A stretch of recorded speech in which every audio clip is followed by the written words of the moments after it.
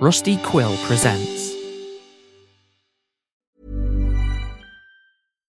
One size fits all seems like a good idea for clothes until you try them on. Same goes for healthcare. That's why United Healthcare offers flexible, budget-friendly coverage for medical, vision, dental, and more. Learn more at uh1.com.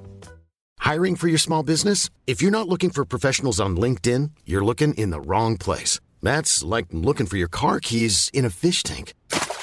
LinkedIn helps you hire professionals you can't find anywhere else, even those who aren't actively searching for a new job but might be open to the perfect role. In a given month, over 70% of LinkedIn users don't even visit other leading job sites. So start looking in the right place. With LinkedIn, you can hire professionals like a professional. Post your free job on linkedin.com/people today. When you're ready to pop the question, the last thing you want to do is second-guess the ring. At BlueNile.com, you can design a one-of-a-kind ring with the ease and convenience of shopping online. Choose your diamond and setting. When you find the one, you'll get it delivered right to your door. Go to BlueNile.com and use promo code LISTEN to get $50 off your purchase of $500 or more. That's code LISTEN at BlueNile.com for $50 off your purchase.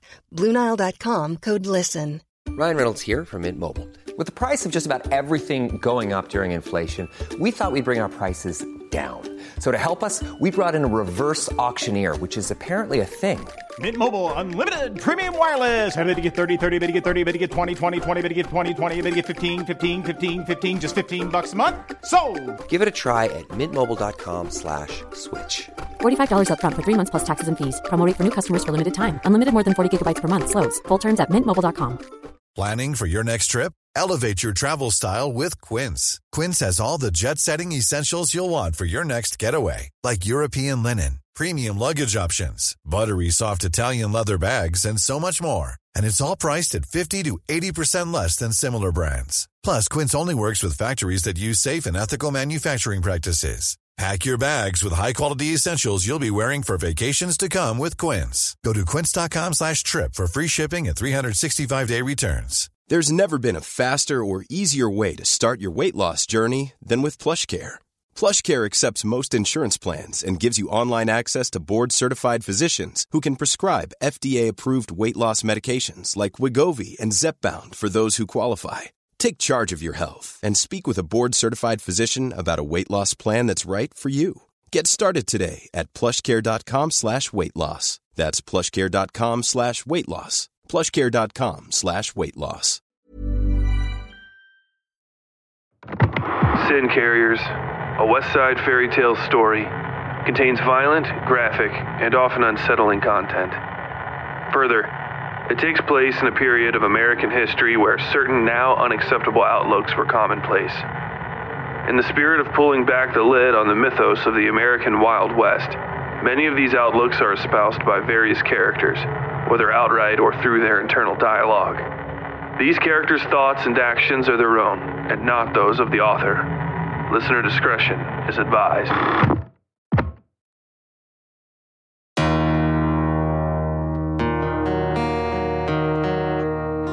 Previously on Sin Carriers, we were introduced to a handful of our dramatis personae.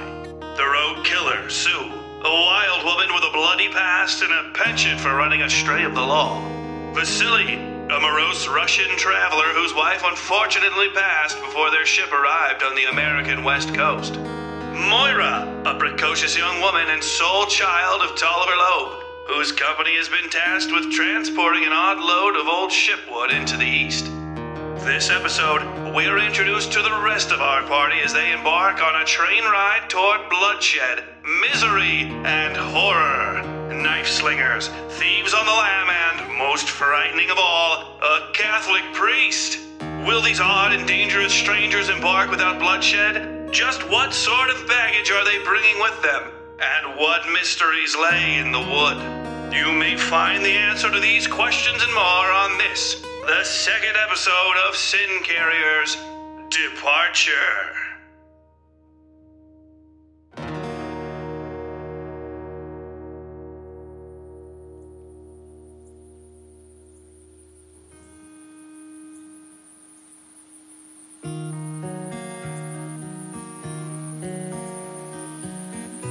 Sue walked slow through the city, cutting a crooked path to keep where she might have a good excuse to be if somebody stopped her. The meeting with Blackwell had gone just about as well as she could have hoped, though it was plenty suspicious. No credentials, no references for a security job was fairly uncommon, save for only in the leanest sort of positions.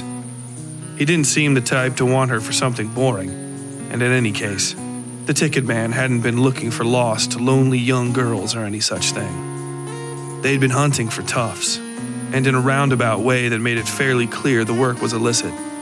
Moving contraband, most likely, all the way out east at that. So long as it wasn't people or badly kept animals in the cargo, she'd take the job and keep her head down. Folks wanted to smuggle in opium. Fine by her. Her only concern was the mileage between her and the tenement from last night. Sue looked around a corner onto the main road where she'd been staying. A high, dumpy road winding all the way up to the top of the big hill east of the harbor. She'd been dressing pretty and staying in an unmarried women's house up until last night, but that was no reason to believe nobody had heard a description of her from the tenement and connected the dots. The only reason she was back here at all was to grab her kit bag from the place she'd stashed it before heading back to the rail yard. It didn't seem like there was much of a search on for a murderer in any case. The streets were mostly empty after the storms had passed. "Hey, you," a man said. She almost kicked herself when she saw a police officer storming in her direction. She gave him a big smile and took a deep, relieved breath. "Oh, Lord above," she said. "Good morning, officer." "Good morning yourself," he said, softening a touch when she'd removed her hat and set it against her chest. Sue put her legs so that her feet went pigeon-toed and kneaded her hat in her hand. Not her best con, but it was in this officer's best interest to be stupid enough to believe her. "Young lady, are you wearing boys' clothing for some reason?"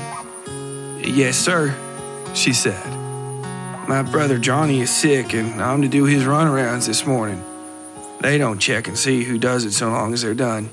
I wore his clothes on account of they might think it's him anyway, and if they get dirty, they's just boys' clothes." The police officer chuckled to himself.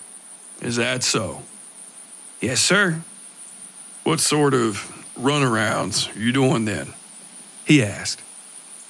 She pointed up the street. "I got some porches to sweep and bins to move around for the bin man, sir," she said. "What houses?" "Blue one up there and yellow and red." The officer held up his hand. "I mean, what streets, girl? What numbers?" "Oh, sir, I don't know none of that," Sue said. She made a show of kicking the bricks with her toe. Really, she was just making sure her boot knife was there and loose if she needed to slit this pig's throat. But he was still a few hairs shy of that shave. I don't read, sir." "Illiterate," he muttered. "Are you Italian?" "Yes, sir." "Sicilian?"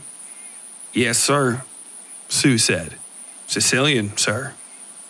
She had no idea why everybody thought she was Sicilian, but it was better to let them think whatever they wanted. Her real ethnicity was nothing but trouble, a rarity that only ever invited more scrutiny. "That's well enough," he said, pointing a finger at her nose. "But you tell your parents you need schooling, understand? This country don't need any more illiterate Italians sitting around on corners drinking lemonade and tomato sauce, you hear?" "Yes, sir," she said. "Now, why were you slinking around in that alley there?" he said. "And don't say you were working or any of that. I know slinking when I see it."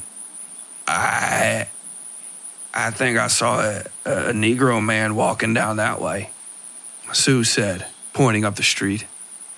It was like dropping a hunk of beef by a dog, the way the man's nose shot in that direction. He took a breath and then pointed at Sue. "Where'd you see that, girl?" he asked. "Don't be fooling around with me.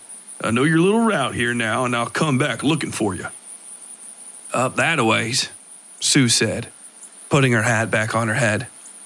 "He wasn't doing much but looking around and walking. I think he might be a window washer or something, the way he was looking at those folks' windows." The houses in the direction she'd pointed were much nicer than the clapboard hovel she'd lived in the past week. Nice enough to make the officer worried. He pulled out his nightstick and tapped his palm. "You stay here now," he said. "If there's one loose up here, I don't need you getting involved."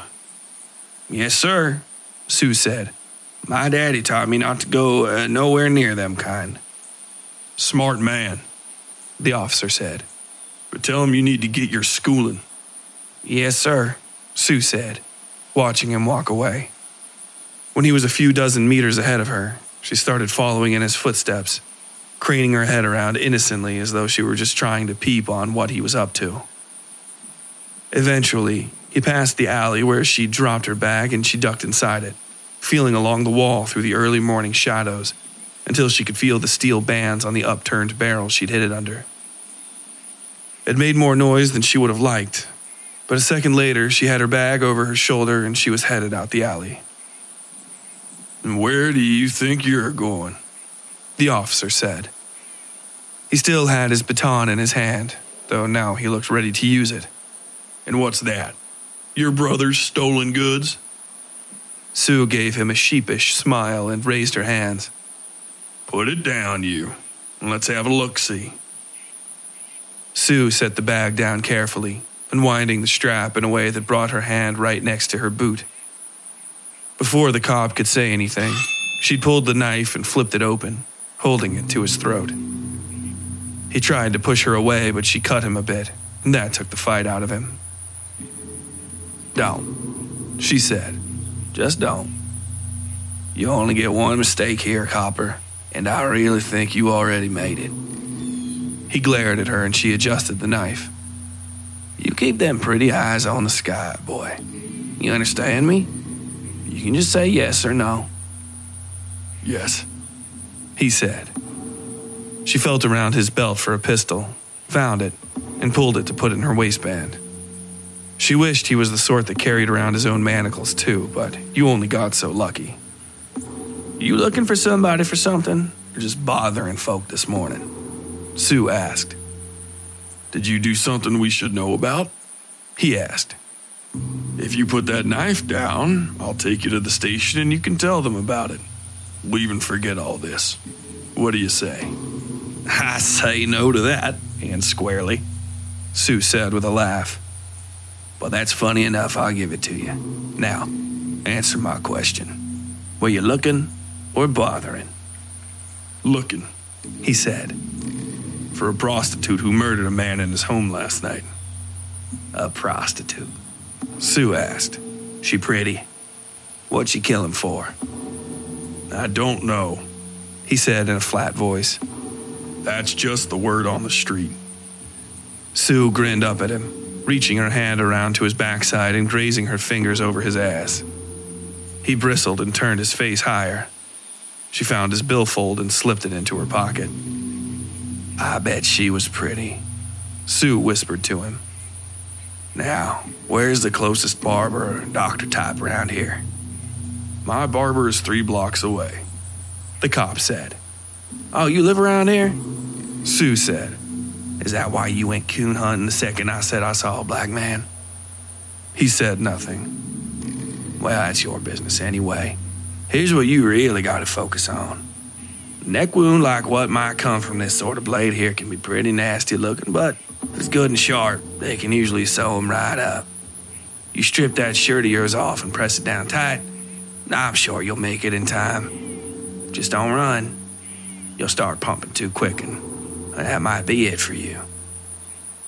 He was breathing hard, staring at her. "You ready?" she asked. "Don't," he said. She cut him and ran, so shallow he might not have even felt it, but the bite was there.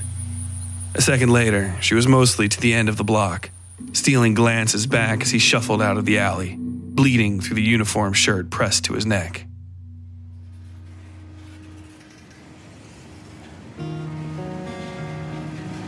The sun was a fat red blister still waiting to rise when Sue approached the train platform. There were more people in the area now, though they were just a mix of the same she'd seen when she'd bought her tickets. Working men heading for shifts in rail yards, men carrying papers, and women going about 1,000 different tasks nobody seemed to notice.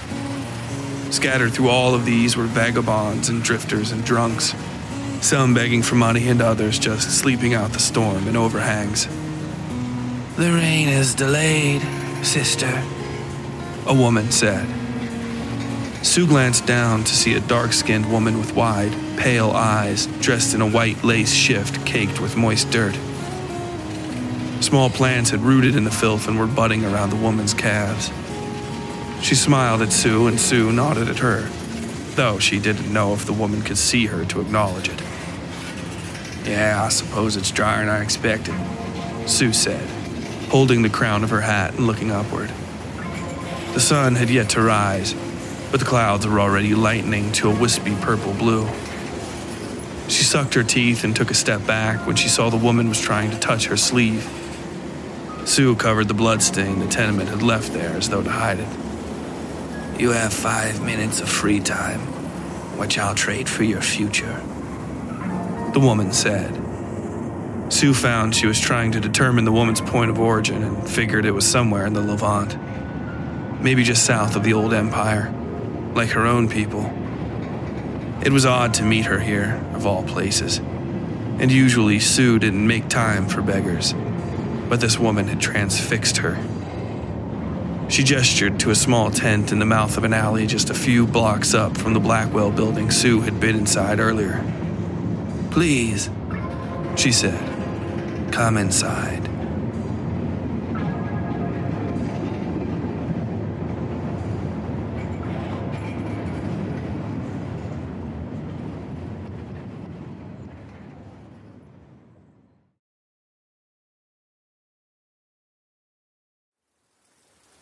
Vasily had decided he very much liked Miss Moira Loeb, despite her talkative nature and occasional bad manners, and very much despised her father, because of his talkative nature and his endless bad manners. The man had been the first thing he came across after his remarkable run-in with the letter. Vasily had wanted to share his experience with somebody, hoping to make it more real through discussion, as was a habit of his. He'd hoped young Miss Loeb would allow him to bend her ear for a moment, and possibly even help him solve this little mystery. But Tolliver Loeb had inserted himself into the situation like a dagger in Vasily's eye. It was almost as though the storm that had been rolling in through the bay had paused in deference to a more destructive force. Tolliver was fat, short, and terribly, terribly American in all his mannerisms. His voice heralded his coming and never truly seemed to stop, and was somehow completely empty of meaning as well, so that while he spoke, the mind reeled to translate depthless observations and additions. The man was a child, noticing everything for the first time, commenting on it and deliberating on its value, and ultimately adding nothing to the earth but sound. He was thunder waiting for the lightning to strike. "Lord, what is that smell?" was the first sentence Tolliver spoke. Not to Vasily, but somehow into his vicinity. It was repeated many times, that question, often following other thoughts with such immediacy it was like a punctuation in and of itself. Are the men here? What is that smell? Has the train arrived? What is that smell? Lord, this humidity, what is that smell? He excreted other non-thoughts as well for the several minutes Vasily stood by, being ignored. Tolliver pointed to ropes bearing loads of 1,000 kilograms and asked if they were tight. Pointed to men struggling under the weight of a parcel and asked if the load was heavy. Pointed to the sweat on his face and wondered if the rain had caused a spike in humidity. And always, between that, what is that smell? What is that smell? What is that smell?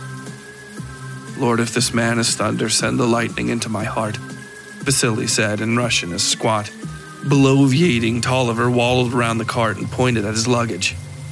His heart went out to Miss Loeb, who was a doting and patient daughter, following this waddling, vomitous duck around and seeing it didn't bother its employees too badly. "Father, this is Mr. Vasily Tovarish," Moira said, finally getting the man settled in a way he could take in words instead of just spouting them. He blinked, almost as though a fugue were lifting, and reached out a hand to Vasily. He knew in his heart that if he handed a lump of cake to Tolliver Loeb in that second, the man would have curled up on his back and suckled it like an infant. He smiled and shook Tolliver's hand, grimacing when the man tried to crush his fingers. "Who are you?" Tolliver asked, not letting go of Vasily. "Vasily Tovarish," Vasily said, dipping his head toward Moira. "Your daughter has convinced me to hire your services. I am en route to St. Louis." Vasily stopped talking as Tolliver began waving his hand and walking away, eventually making it to the coach and having the man there help him up into the passenger seat. No, Tolliver said. "We're not taking on additional passengers or cargo for this run, I'm afraid. This is a specific job and there can be no exceptions." "I'm afraid there must be an exception," Vasily said, stepping up beside Tolliver's seat. "I have already bargained and paid for my travel. Your daughter spoke as your auxiliary, and I have already been loaded aboard your wagon here. This wagon." "Moira!" Tolliver yelled, as though the woman were in another country and not standing beside the carriage wheel looking at him. "Yes, Daddy?" she replied sweetly. "Have you been selling transit on our behalf again?" he asked, not looking at her. The man beside him, the coach driver, rolled his eyes and lit a cigarette, dropping the reins as though he planned to be here quite a while. "I have been working for our company's interests, yes, Father," Moira said, voice chill but pleasant. Tolliver grumbled and held out his hand to her. $20, she said. He gave her a ridiculous look and then wiggled his fingers. "I'm not handing it over until you pay me my commission, Daddy, which is 20% on out-of-state sales." 20, he grumbled. Then his eyes perked up and he looked from Moira to Vasily to Moira again. He leaned over, whispering as softly as a buffoon like him was capable. "You charged this man $100 for passage to St. Louis?" "Yes," Moira said, raising her chin and looking away from the man. She held her hand out and Tolliver slapped his pockets quickly, pulling out a billfold and slapping 2 fresh $10 notes into Moira's hand. She gave her father a thin smile and then turned away, coming back a second later with the 100 Vasily had paid her with. Tolliver held it up to the coach lantern, licked his lips, and then bumbled about in his seat to flick his fingers at his daughter. Go help Mr. Tokarev?" "Tovarish," Vasily corrected, irritated even though it wasn't his real last name. "Help Mr. Torvarsh into the cab there. Okay, sweetie," Tolliver said. Moira gave him a smile befitting the affection and gestured to the open door of the cab Vasily was already stepping into. He gave Moira a tight nod and then slumped inside on the seat, happy to be out of direct contact with the man. Then he felt the cab shifting as the chubby son of a bitch foisted himself off the front seat and waddled around to the door. "Are you comfortable, Mr. Torvash?" he asked. "Tovarish," Vasily corrected, tapping the tops of his knees. He wished he'd not packed the book he'd been reading, but he'd assumed he'd be pushing that cart around all night. If he'd known he was going to suffer through this, he might have even unpacked his gun as an escape measure. "Yes, sir," Tolliver said. "I'll have my Moira ride up front and let us men talk." "I'd rather—" "Father, I'm not riding up front in the rain," Moira said, pushing in next to the fat man. Tolliver realized not taking up the first offer to ride up front had been a grievous error. "Oh, no, I suppose not," Tolliver said. Then he began talking, and did not shut his mouth until they were watching the steam roll out the stacks at the train yard.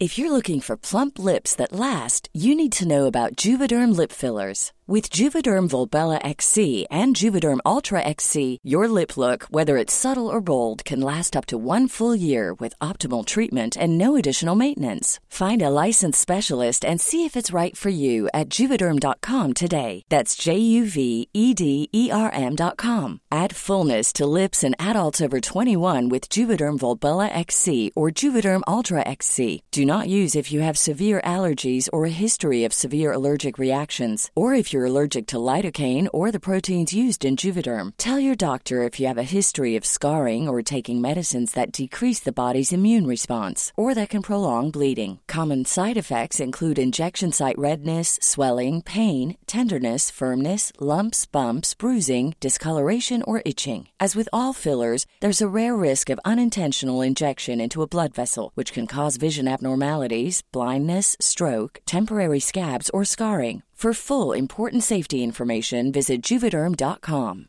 Hiring for your small business? If you're not looking for professionals on LinkedIn, you're looking in the wrong place. That's like looking for your car keys in a fish tank.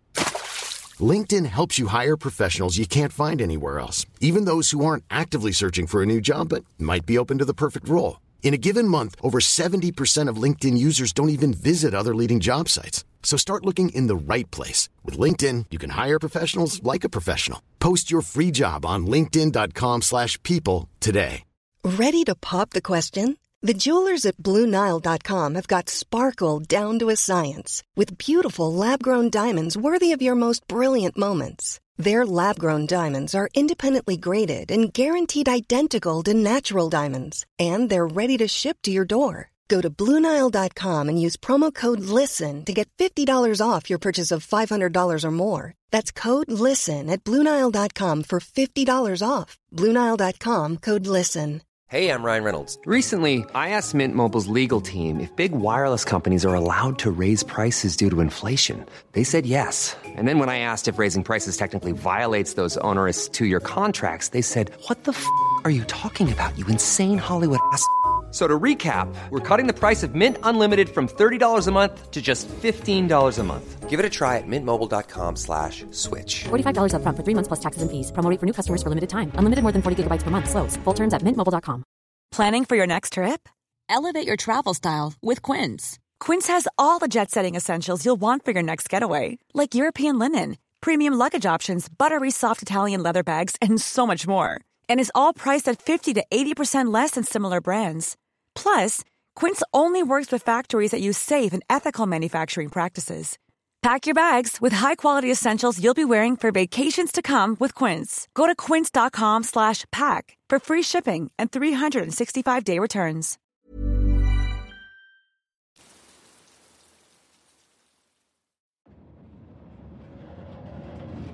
Sue took a seat on the pillow the woman offered and folded her legs, keeping her bag tucked between her knees in case somebody tried to reach in for a snatch and run.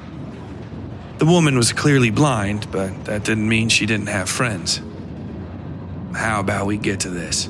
Sue asked, checking on the light outside the tent. She harbored little doubt that her copper from earlier would have sent people after her, but that was just another worry for the day. She had lawmen and other types hunting after her in about every state and territory west of the Mississippi. The one she was looking for just happened to get around like that, and so she seemed to get in trouble everywhere. Her only real concern at the moment, though, was missing the train. On account of she had no idea what time it was. "What gods do you keep, young woman?" the blind woman asked. Sue turned her full attention to the wizened, searching face, watching her pale eyes shift aimlessly as she flicked a few dozen odd cards onto a sheet spread over a potato box. They weren't any sort of cards Sue had seen, not even the cups and swords sort she'd run across in carnivals. Each bore a different phase of the moon, all with queer and devilish faces. Sue felt her skin crawl. "I ain't found any worth keeping," she finally replied. "What are those cards there?" "Moons," the woman said. Her fingers were careful and quick as she laid out the cards, all face up and correctly ordered in 6 lines by suit. And they were faces, too. Angry, sad, happy. Some still were dead, and others were depictions of odd, seemingly religious figures. When they were all in order, the woman flipped them over and deftly swirled them about. They became like a great eye in the center of the table, or possibly the whirling heart of a tornado. I ain't never seen the likes of them before, Sue said, transfixed by the blind woman's fingers. She spun her left and right hands clockwise, stirring the cards and flipping them up against each other until they had formed 3 impossible domes. A few cards were left out and lay like a pond around 3 rounded stones. The woman flourished her fingers, and Sue could hear the bones cracking in the ancient joints. It's a rare game, the woman said. Of little interest to those outside my coterie, though it is growing in popularity. She splayed her fingers over the domes. Each of these is a misery, dear, which you will find along your journey. Plunge your fingers into them and take a card. It is most common to start with the body. She pointed to the center dome, which was closest to Sue. Then follow to the mind and end with the soul. But the choice is yours. She pointed to the domes on Sue's left and right hand, specifically. The hell sort of fortune-telling is this? She asked the woman. It's not, the woman replied with a serious look. It is doom-saying, which was common to my people and will die with me when I go. Sue gave her a look. Doom-saying, she repeated. Well, I can tell you why your people don't practice that anymore. Who the hell go to the carnival for that trick? I mean, you might do some blackjack with that card work woman, but Lord, I don't want to get involved in no doomsaying. The old woman smiled and laughed. It's not so dire as it sounds, she said, flourishing her fingers over the table. A wise goatherd would do better to know of a wolf attack than a healthy breeding season. She folded her elegant hands over her shoulders, bowing her head either to the cards or to Sue. People who seek fortunes often remain oblivious to their pains, their shortfallings. They shelter themselves in the soft, golden fleece of dream and so are ill-prepared for the stones of tomorrow. Worse, they think only of the mutable future, and so are guided by the rough and inconstant tides of time. The woman pressed her fingers down on the cards and spun them again, pulling up 3 new domes in the time it took Sue to realize what had happened. Hey, she said. The woman laughed. Have I changed your fortune, you think? She asked. You are familiar with a process that is a mere game of chance. But, sweet one, this is doomsaying. The cards are writ. Your future is your own, but only if you ground yourself in the unforgiving sands of the past. She rested her hands in her lap. Please, choose. Sue gave her a look and floated her hand over the body dome, waiting for a long second before taking a card. She jumped when the pile collapsed. Lord, she muttered to herself. The old woman had her shook, surely. She turned over the card and saw a fat, red moon glaring at her. She showed it to the woman and then almost apologized, but the woman spoke first. The full red moon of rage, she said in a soft voice, nodding slowly and remaining perfectly still until Sue tried to return the card to the pile. Keep that, was all she added for a long time. There were noises, soft, rhythmic bells, in the alley beyond the tent. Finally, she spoke. The body is the organ of the present, which feels and exists but does not do for itself, for it is swept and battered and broken, she said. Your moon is a great fury, almost beyond your ability to control. It drives you even when you do not mean to let it. Sue sniffed and looked out the tent at the legs now bustling around the street outside. Some looked like the uniformed pants the station police might wear, but none of them seemed to be doing much more than idling around. "What does all that mean?" she asked. The old woman chuckled. "That's up to you," she said, "though your voice suggests you already know." She waved a hand over the cards, returning Sue's attention to them. "Please, continue. The next most common choice is the soul card." She gestured to the pile on Sue's right, and Sue took a card impatiently, not caring about the falling pile this time. She flipped it over on her knee, having already tucked the full red moon in her pocket. This card was empty, save for a hazy black disc at the center. "Ah," the old woman said. "The eclipse." "What's that mean? Am I gonna die?" Sue asked. The woman nodded. "Of course," she said. "Everything dies. But that card is not a death card. It merely means your moon is obscured in the dome of the soul." She rolled her neck and pointed to the card, urging Sue to hold on to this one as well. "Soul is the dome of the future, but often not the future you will live. It is a measure of what you will leave behind when the body and mind have failed." She scratched her chin and then folded her hands over the table. A curious woman could withdraw if she wanted, could make her legacy more certain. "I'm fine," Sue said, feeling a touch light throughout her entire body. In her nearly 28-odd years on Earth, she'd never much considered what the moments after her death might bring. The thought even of anybody remembering her was a strange one. Words like legacy did not belong to women, in her experience, much less anybody like her. Cautiously, she reached out and took the last card, plucking it gently from the dome and watching as the dome stood, and finally sank onto itself. "This is my past, then," Sue said, looking at the card. It was a little sliver of a thing, a blue thumbnail crescent with sad eyes. She tossed it onto the face-down cards atop the table and crossed her arms. "Bullshit. The hell is that supposed to mean? I had just a little bit of trouble or something?" The woman shook her head. "The dome of the mind is the dome of the past," she said.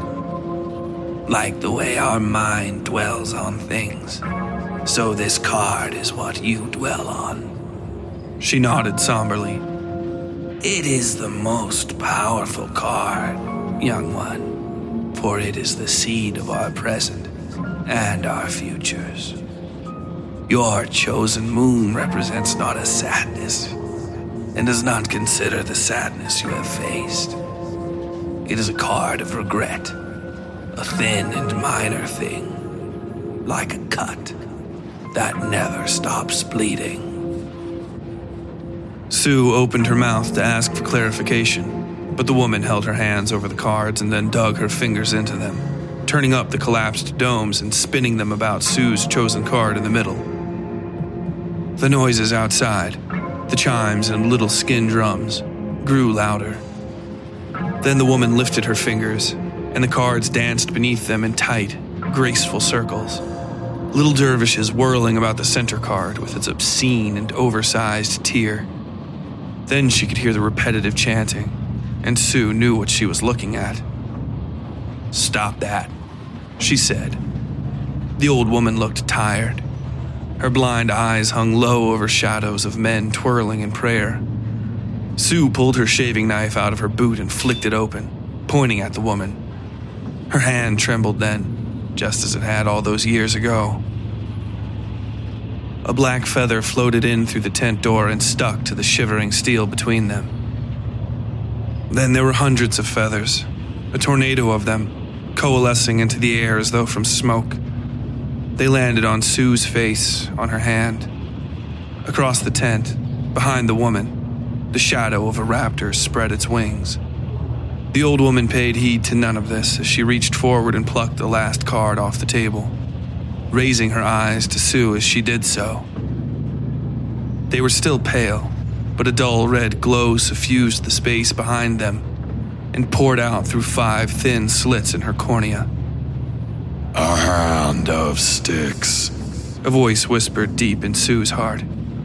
She fought it down and it repeated itself, bouncing off the walls of her mind. "A hand of sticks." The woman reached past the knife and tucked the card in Sue's hair, just above her right ear. Sue broke into tears as the woman's fingers brushed softly past her cheek, and she burst from the tent, tearing it partially down in the process and rolling into the street. People stared at her as she snatched her bag and her hat off the ground, all but running toward the train beginning to steam up at the end of the platform. In all that confusion, she didn't notice the card of the crying moon never so much as budged from where the woman had left it in her hair.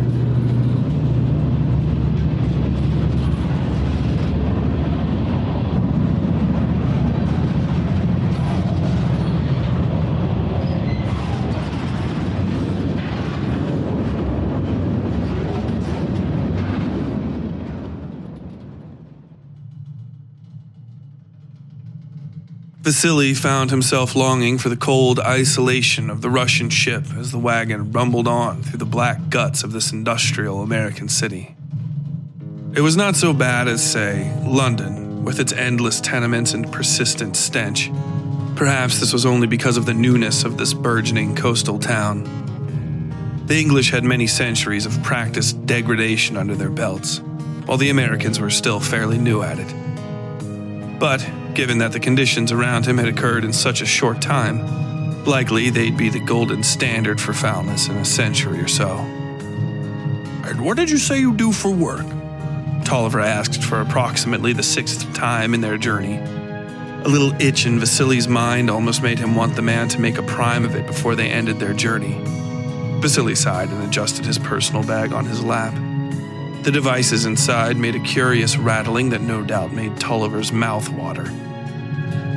"I didn't, sir," Vasily repeated. This American was a study in repugnance, somehow both eternally ignorant and ever-questioning.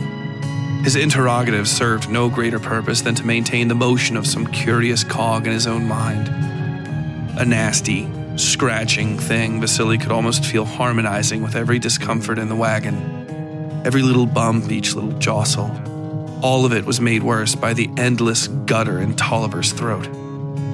Worst of all, Vasily could tell this was somehow intentional. It was an exercise designed to wear down prey to some end. Perhaps the closing of deals on favorable terms or the like.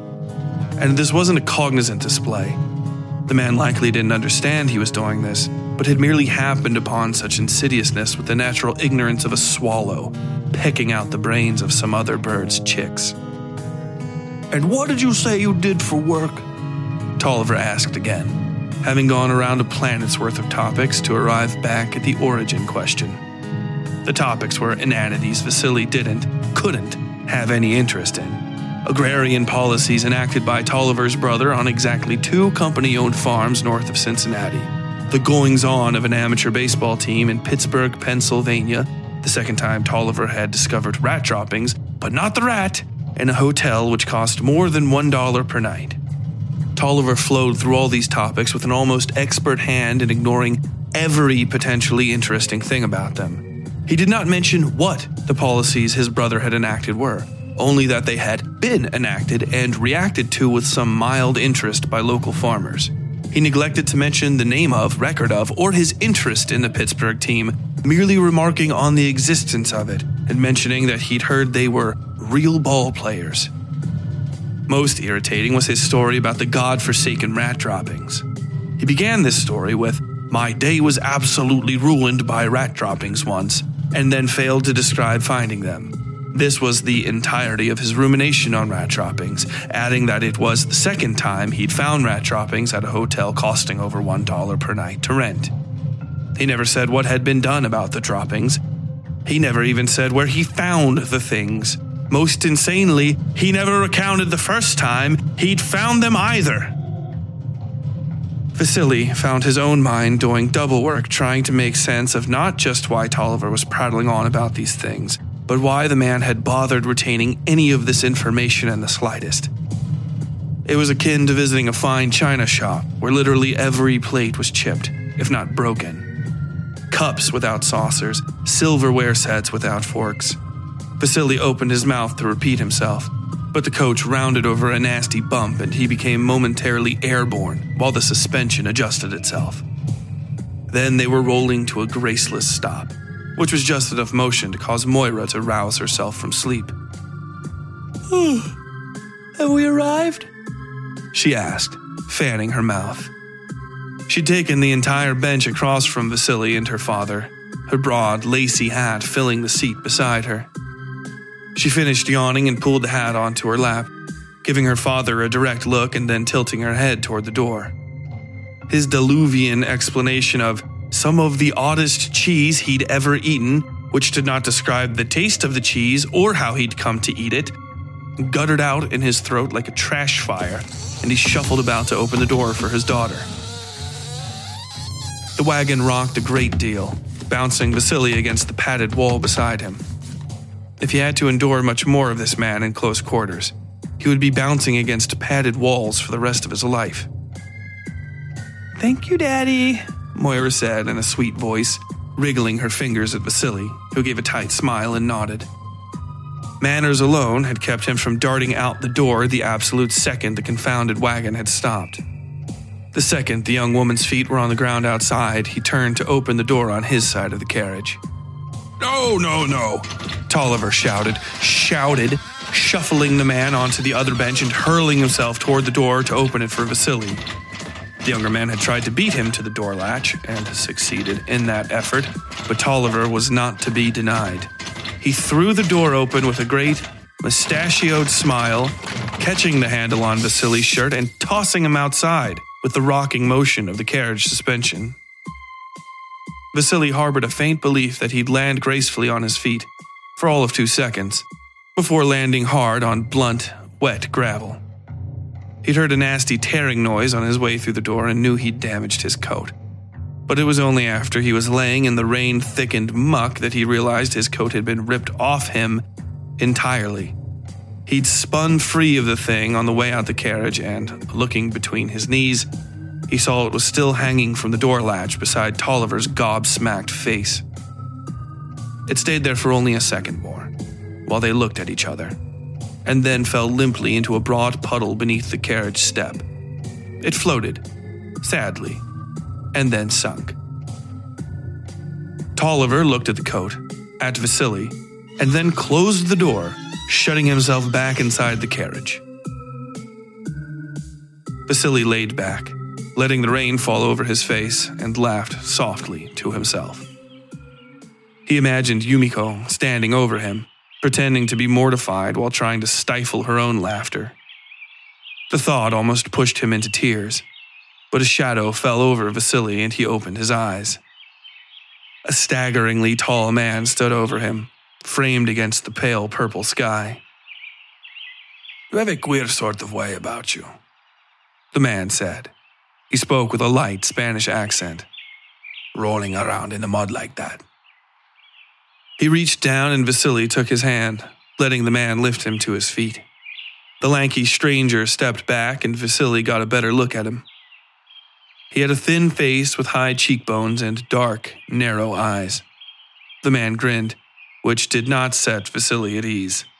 In fact, it made him feel like a mouse. "Thank you," he said, still taking the man in. He'd never seen such a creature in his life. "You think nothing of it," the man said, plucking Vasily's wet, ripped coat from the puddle and letting it turn in his fingers.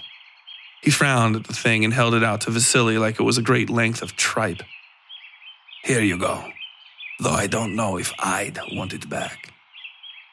Vasily did want it back, in fact, though he refrained from wearing it. I am Vasily Tovarich," he said, extending a hand to the man, who grinned and returned the handshake. His hand utterly engulfed Vasily's, though it was, like the rest of him, very thin. When the greeting had ended, the man's hand disappeared into the red and yellow poncho dangling from his shoulders to the waist. He wore a red accented straw hat with a wide brim that sat just over his eyes when he spoke, the band of which was painted with a ring of grinning cats. "Call me Gatto," the man said. Vasily's eyebrows perked up. "Gatto," he said. "As in cat?" Vasily asked in his best Spanish. The man grinned all the wider and tipped his hat in acknowledgement, which made the brim bounce a great deal. "The very and only one such as me," he said. Do you have a real name?" Vasily asked, expecting the man was playing with him. "Oh, many, was all he said in reply, tipping his hat again and striding off toward the train platform. An engine whistled and Vasily could see the steam curling up over the roof of the sideless building they'd stopped beside. The man, Gatto, was already climbing the stairs to the platform on the other side of the carriage. Vasily sighed and made to follow him. Mr. Tovarish?" Tolliver said when he approached the other side of the carriage. The heavy man had been sitting on the floorboards with his feet on the metal stair, holding his face in his hands and bent at the waist. He stiffened up the second Vasily passed him and jumped down, trying to reinvigorate himself by slapping Vasily's clothes clean. Vasily stepped back, thanking him to stop and then outright pushing at the man's bald, hatless head when that didn't work. Tolliver persisted, and Vasily threw his hands up, allowing the man to pat at the stains the mud had left on his legs and waist. A short man in light-colored, heavy leather clothing walked past and Tolliver stopped beating on Vasily to tap him on the shoulder. The person stopped, and Vasily was surprised to see a woman's face under the hat when she turned toward them. It was clear in her expression that she'd had something on her mind when Tolliver had interrupted her. "Excuse me, young man," Tolliver asked. Vasily gave him a mortified look, but the woman didn't seem bothered at all, at least by the misgendering. Do you work, or are you getting up on that train there?" "Sure," she said, kicking her hat up higher on her head with a flick of her chin and putting the heels of her palms on her hips. She licked at her front teeth with her mouth open, giving Vasily and Tolliver both an appraising look. Yes, Tolliver said, looking from her to Vasily and nodding at them both as though this was some large conversation they were all involved in. He rubbed his hands together and then wiped his palms on his legs and went back to rubbing them. Vasily considered running for the platform.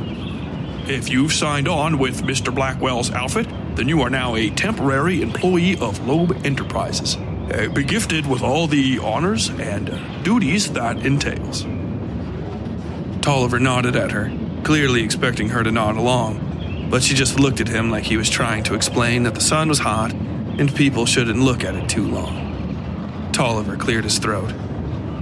"That out of the way, I'd like to engage you with your first task," Tolliver said. The woman just kept staring at him like he was a slug that could talk, but never said anything worthwhile. Or perhaps Vasily added that part in his mind, but it wasn't far from the truth. Tolliver pointed at Vasily. "My good friend, Mr. Tvardich, is in need of a strong young man to unload his belongings and mine onto the train."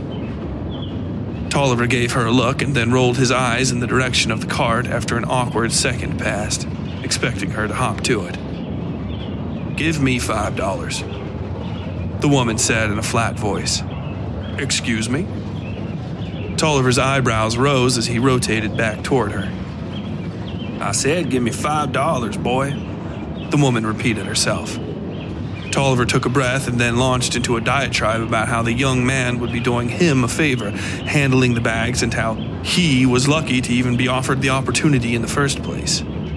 Vasily was still somewhat stunned. Tolliver hadn't realized he was speaking with a young, fairly attractive woman. Even her rough clothing didn't do much to hide the feminine shape of her. Vasily jumped when she leaned forward and snapped in Tolliver's face.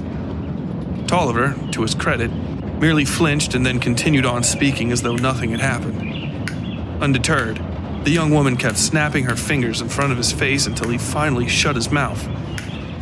Vasily, unable to help himself, counted out a satisfying 11 snaps. Why are you doing that to me? Tolliver asked, sounding legitimately confused. Because you wouldn't shut your damn mouth, the young woman said. Now, you understand the game of baseball? Of course, Tolliver replied. He tried talking again and she snapped at him 3 times. Perfect. When he was quiet, she pointed at him. Shush you. Now that's your first strike, understand? Tolliver didn't, clearly, but she didn't seem to care. She held out her hand. Give me $5, and don't you make me repeat myself. Tolliver, finally quiet, took out his wallet and obeyed, putting 5 single dollars in the woman's hand. She counted it, tucked it inside her jacket pocket, and walked up the staircase to the platform. Wait, Tolliver said, almost to himself. He pointed at the back of the wagon. The parcels! Mr. Torvarsh's luggage is back here. The woman didn't say anything, just waved a hand and kept walking. Vasily took advantage of the quiet moment to slip past Tolliver, grab his bag and the hat he'd dropped falling out the door, and start up after the young woman. Oh, wait, Mr. Torvald, Tolliver said. I could. Vasily didn't want to risk starting another conversation or, worse, have Tolliver start following him. He doffed his hat while backpedaling and hurried up the ramp. I'm sure you have it all in hand, he called back to Tolliver, breaking into a crisp jog to catch up with the woman. She turned her head when he caught up to her, but didn't stop walking. You're asking for trouble if he sent you jogging after me for a refund, the young woman said. She had a long, determined stride that was almost too fast for Vasily to keep up with. He'd done little in the way of walking in the months on the ship, and now everything seemed to wind him. No, miss, he said. She gave him a look and huffed at the word miss. He decided not to be polite about it and leaned down to whisper. That god-awful man never shuts his mouth, and you were a perfect excuse to get away from him. That made her laugh. Maybe I ought to take $5 off you for the convenience, she said, chuckling. Vasily took a breath and nodded, daring a glance back at Tolliver. The beleaguered man was now unloading the wagon himself. I think I would gladly pay you 10 if you could keep him away from me for the duration of this trip, Vasily said. The woman laughed harder. You that bad? She asked. Certainly, Vasily muttered. The woman laughed. They stopped walking at the back of a small crowd of people. A little person with an uncombed beard and a scrap of paper stood atop a barrel central to the gathering. The thin man, Gatto, was tall enough he seemed to soar over the other heads, and he winked when he saw Vasily looking at him. I think we're parting here, fella, the young woman said. She grabbed his wrist and put her hand in his, shaking it and giving him such a beaming smile he felt himself go off balance. My name's Sue. Just Sue, though. I like to leave it at that. Well, Miss Sue, my name is Vasily Tovarish, Vasily said, doffing his hat with his free hand and giving her half a bow. Just peachy to meet you there, Mr. Tovarish, she said. She got his name almost completely correct, though she pronounced the first syllable more like toe. But you don't bother with none of that miss or missy stuff with me. Just Sue's fine. She winked at him and leaned in, still holding his hand. You butter me up too much, I might end up trying to take advantage of you. Vasily opened his mouth, trying to find something to say, but remained thoroughly dumbstruck. This seemed to please Sue a great deal, because she reached over and gave him a convivial slap on the mid part of his back. The little person called a name and she looked over her shoulder. Nope, that's me, she said, letting him go. She pointed at him. See you around, Vasily Tovarish. You come call on me if you get lonesome now. Then she turned and pushed into the crowd, raising her hand and taking the envelope the little person held out for her. The name-calling continued as she disappeared into the train car beside the platform. Vasily realized the name she'd responded to wasn't the name she'd introduced herself with, and, as the crowd of men and women embarking on the train dwindled, he wondered aloud at just what he'd gotten himself into.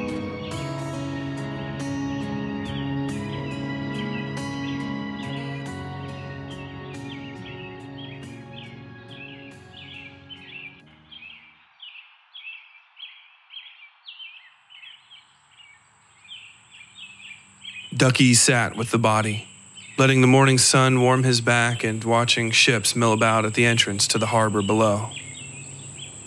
Somewhere down there, Mr. Jones would be just starting to panic, wondering where the key to the safe box was and what he might have done with it, what might be done with it.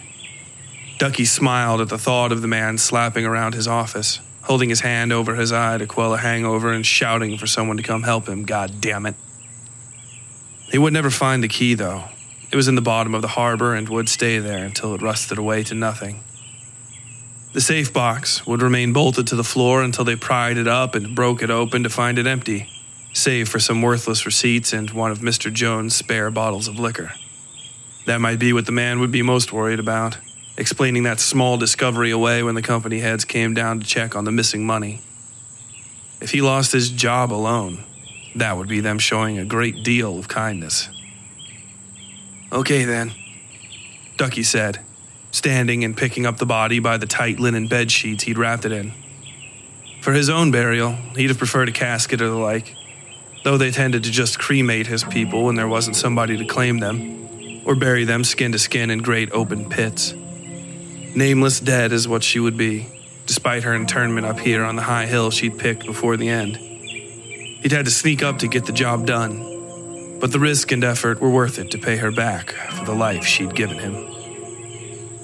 He folded her into the earth and wiped the sweat from his brow, throwing a last smirk down to Mr. Jones and then pressing his palm into the loose dirt. He felt for her down there, wondering if all this would be enough, but she was gone and so he couldn't feel her. There was nothing left of the woman but old bones and loose skin, gently rotting in the earth of a land that was never her own. He heard a cat meowing in a stand of bushes nearby, but didn't look at it. At least you have the morning sun, he said, quoting her after a fashion. Then he jammed the flat, wooden plank with her name on it in the ground and tossed the stolen coal shovel into the ferns beside the spot he'd found. Bag on his back, he walked at a brisk pace in the direction of the train yard, pulling the card the odd Mr. Blackwell had given him out of his pocket. The card was no less dark than the man's name, and embossed with white lettering giving the address and platform and time of the departing train. He didn't know exactly what the job was. Blackwell had merely said, "I need a man like you." But the work came with a sturdy promise of free passage to the east. Along with that, the relative safety of being on a working party with little time spent dawdling in the unpredictable towns of the American West. After all he'd come through, he didn't plan on getting lynched by some ranch town crackerjacks on account of somebody else's dirty laundry. Once he was through all that, in St. Louis or maybe Cincinnati, the safe box funds would pay his way. Not a lifetime of money, but enough money to build a life. He kept his bag high on his shoulder and his hat low as he passed through unfamiliar parts of the city, doing his damnedest to stick to the roads he'd heard were friendly. His heart sank when, despite all his carefulness, a police officer hailed him from inside a barber shop. He paused and looked at the man, considered running, and then thought better of it. He gave a big smile and nodded to the police officer like an idiot. "You there, boy," was how the officer had started out. Now he was on, "Where are you getting off to?" As though Ducky was actually trying to get away from something. He was, but that was beside the point. There was no way this copper knew anything about Mr. Jones' safe box. "Yes, sir?" Ducky asked. The cop pointed at the bag on his shoulder and Ducky set it down carefully and stepped back with his hands up. The officer, heavy-set and pale-skinned, took out his baton and poked through Ducky's belongings like it was a bag of garbage with a penny at the bottom. When he finished, He flicked the baton at the bag and Ducky picked it back up, shouldering it and smiling and thanking the officer as though he was doing him a favor. "What are you doing in this neighborhood, boy?" the officer asked. He kept his baton by his side. "Heading for the train station, sir," Ducky said. "How come? You got somewhere to be?" the officer asked. In his mind, Ducky mouthed off and asked, "Why the fuck else would somebody be going to a goddamn train station, you ignorant fucking pig?" He smiled and nodded instead. "Yes, sir," he said, holding up his hands. They were still dirty from the burial. He hadn't washed them for just this reason. "I'm a shovel man, sir. They're going to let me shovel coal on a steam train, sir." He made a show of fumbling in his pants pocket before pulling out Blackwell's card. He handed it to the cop, who looked it over curiously. "You can read this?" the officer asked. "Yes, motherfucker," Ducky thought. "No, sir," he said, "but I know what it says." "And this is your name?" the officer asked, pointing just past where it read Duckworth Jefferson to the address. Ducky kept himself from rolling his eyes with impatience. He was about to be running late for the job, which might be worse than just having to trounce this cop and running for it. Once the train was gone, his options for getting away from Mr. Jones grew very, very slim. "Yes, sir," Ducky said, beaming a smile at the man, who chuckled a little to himself. Another officer, wearing no hat and holding a hand over a wrapping of fresh bandages on his neck, walked out of the barber shop. He pointed at Ducky. "What in the hell are you bothering with him for, Vern?" the man asked. "You know where that goddamn bitch went that cut me?" The cop beside Ducky rolled his eyes and looked at Ducky, pointing the baton at his face. "You know anything about that tenement murder this morning?" the cop asked. "No, sir," Ducky said. He honestly didn't. "A white man was murdered," the cop continued, his eyes searching Ducky's hard. Cops all thought they had magic powers that let them find out a lie, but Ducky knew all they really did was just look for any little reason to pin blame on somebody. Then they lied to themselves and said they did a good job of achieving justice and all that. They said it was a lady in a tenement building over close to the harbor. They said it was a lady dressed in men's clothes that did it. Officer Burlington over there almost caught her, but she cut him on the neck and ran. "I ain't seen nobody like that," Ducky said, almost slipping into his own real voice. "And I hope I don't, sir." He honestly meant that. Was all the officer said in return. He put the baton back on his belt and turned to the injured cop in the barber shop. "He don't know nothing." "Course he don't," the other cop fired back, returning inside the building. The doorbell chime was about the only sound on the street. The cop sighed and looked at Ducky. "You go on and get, boy," he said. "And don't let me find out you've been dawdling around here. This is a nice neighborhood. Understand?" Nice neighborhood always meant Cracker Jacks. Ducky smiled and nodded. "Yes, sir," he said.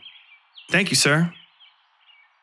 The officer waved a dismissive hand at him and he took off in the direction of the train platform, trying to move just quick enough to not seem suspicious. The trip ended up being fairly uninteresting once he made it to the mildly industrial part of town where Blackwell's train was waiting. Another white man, this one perhaps twice as fat as anybody Ducky had ever met, waved him down once he approached the platform. "Are you, boy?" the man said. He wasn't a cop, so Ducky didn't hesitate to roll his eyes. The man made a show of both noticing and ignoring the gesture. He pointed to a stack of boxes and bags beside a mostly empty wagon. "I need these brought up to the third car down the line. Understand?" He reached in his pocket and pulled out a $1 bill. "I'll pay you $1 to move them for me, but only if you're quick about it." Ducky realized the man was pointing to the same train he was about to embark on and shrugged, holding out his hand. "I don't do thing one without money in my hand," he said. The fat man blanched and put the $1 away in his pocket. "Then you won't have anything," the man replied, thinking for some reason this would batter down Ducky's reticence. Ducky just took a breath and walked past him without saying anything, causing the man to sputter and shout something about laziness and gratitude after him. And maybe Ducky might have stooped to taking that $1 a day ago. But this morning he was walking on $2,000.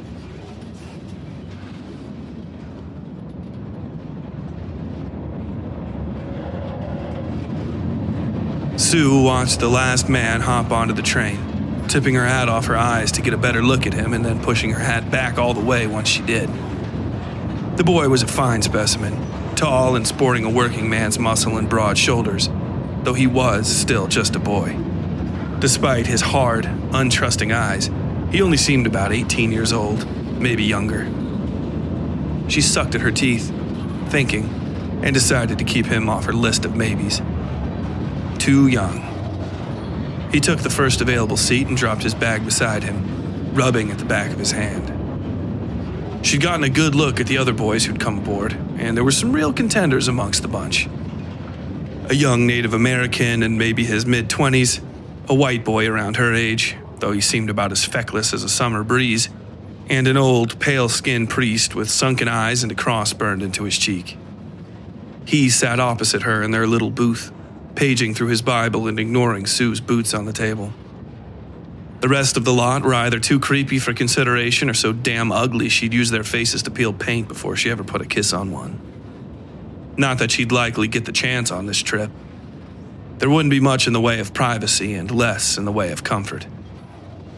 They had hanging racks in the next 2 cars up and this repurposed dining car for work, which just meant it was where they could sit and watch out the windows for rustlers. Racks of loaded rifles covered the rear wall, though they were locked with a crossbar that the little person had the key to. He was Blackwell's man on the job, tasked with keeping an eye on them even as they kept their eyes on the cargo. It was him that came into the car just then, with a cadre of lawman-looking types, all of them out of breath and sweating. The dark-skinned kid sneaked quickly to the front of the car, taking a seat opposite the tall Mexican and ducking himself down behind the bag on his lap. "These fellows represent the Pinkerton Agency," the little man said in his odd, gruff voice. "They're holding our car for a moment while they search for something." The little man sounded annoyed by this, but stepped aside to allow 3 men to step through the door at the rear of the car. They were all wearing bowler hats and gray suits, leather shoulder holster straps showing through their unbuttoned jackets. "Someone," the man at the head of the pack said, "someone named Ducky, a black boy, a Negro, might have been coming this way. Might be on this train. He stole something. Don't worry about what it is, that's our concern. If he's on this train, let us know. Are you on this train, boy?" The man looked to the far end of the car, where the dark-skinned kid was now shrunk down in his seat. Sue watched the priest look up from his Bible, his cold blue eyes looking off into the distance. He put the little book away in his pocket, clasped his hands, and seemed to pray. The Pinkerton walked deeper into the car, tipping his body to look into people's business. Most of them glared at him or averted their eyes entirely. Some smiled politely.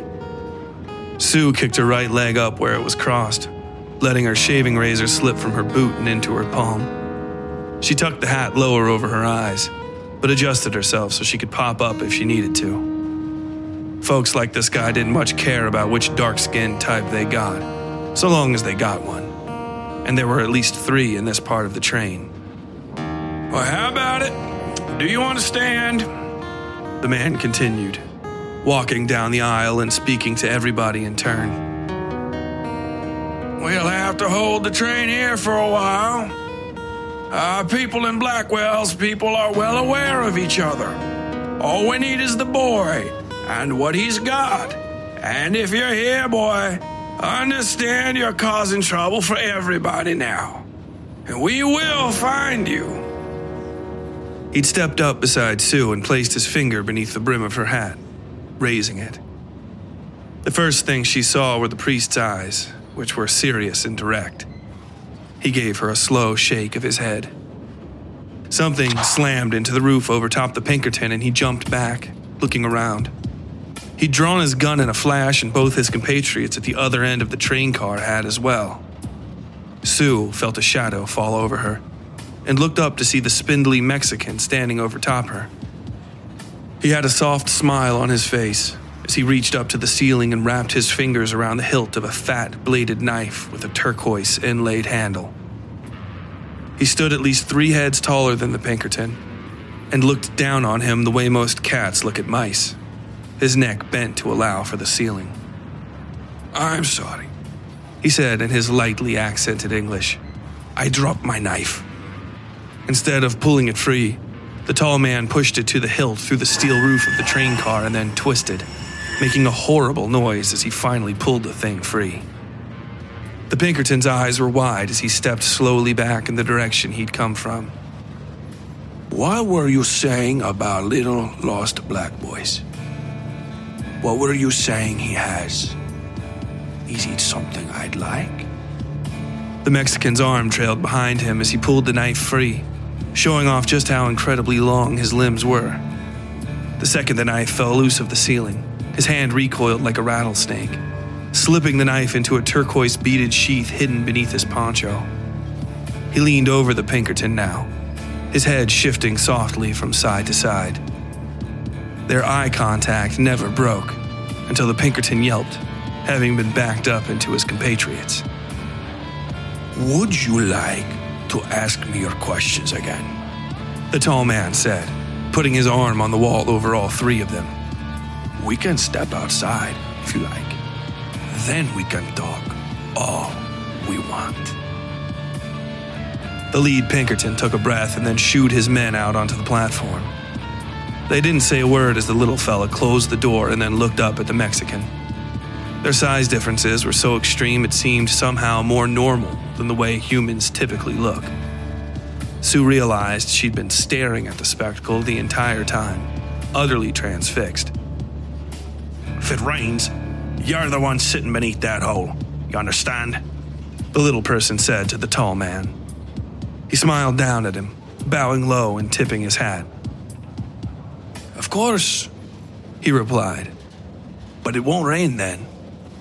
The clouds wouldn't dare." The entire car watched as the man strode back to his seat and folded himself up beneath his poncho. "And so it begins," muttered the priest. Sue looked at him, but he was staring out the window now. A worn pistol sat on the table where he'd earlier had the Bible. She opened her mouth to ask him what he meant, but the train whistle began then, and its screeching drowned out everything. She instead followed the priest's eyes out to where he was looking, into the untamed fields beyond the train tracks, where the California coastal hills rose in the distance. For a moment, she thought she could see the shape of a man out there on horseback, cresting the tip of a hill. And with that thought came the faintest sound of whistling, which should have been too low to hear over the train, but she was sure she heard it all the same. Then the brakes gave way, and they began their long trip eastward.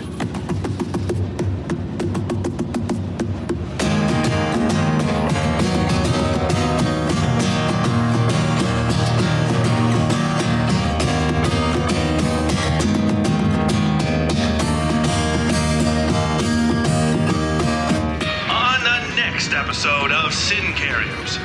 A team of misfits embarks safely heading east. With nothing but time on their hands, our disparate cast makes their introductions, both to us and to each other. Some of these first meetings are friendly, others awkward, and at least one close to deadly. The shadow of the mysterious rider looms tall over our heroes, and it is no great speculation to believe the Pinkertons have yet to abandon their chase. Great dangers still lay ahead, and before the crew of this train arrive at their first stop, one will be left terribly maimed. But who? You may find the answer to this question and more in episode 3 of Sin Carriers: Introductions. And until then, as always, stay safe out there.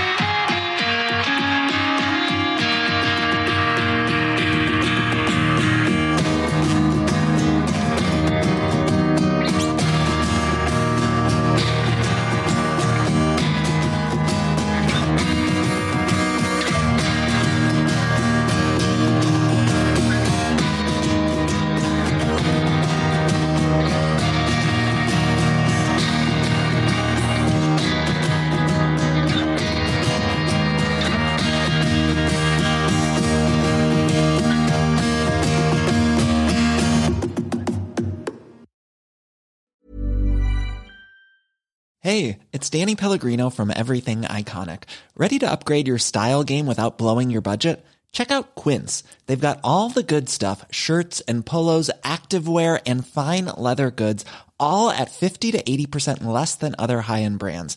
And the best part? They're all about safe, ethical, and responsible manufacturing.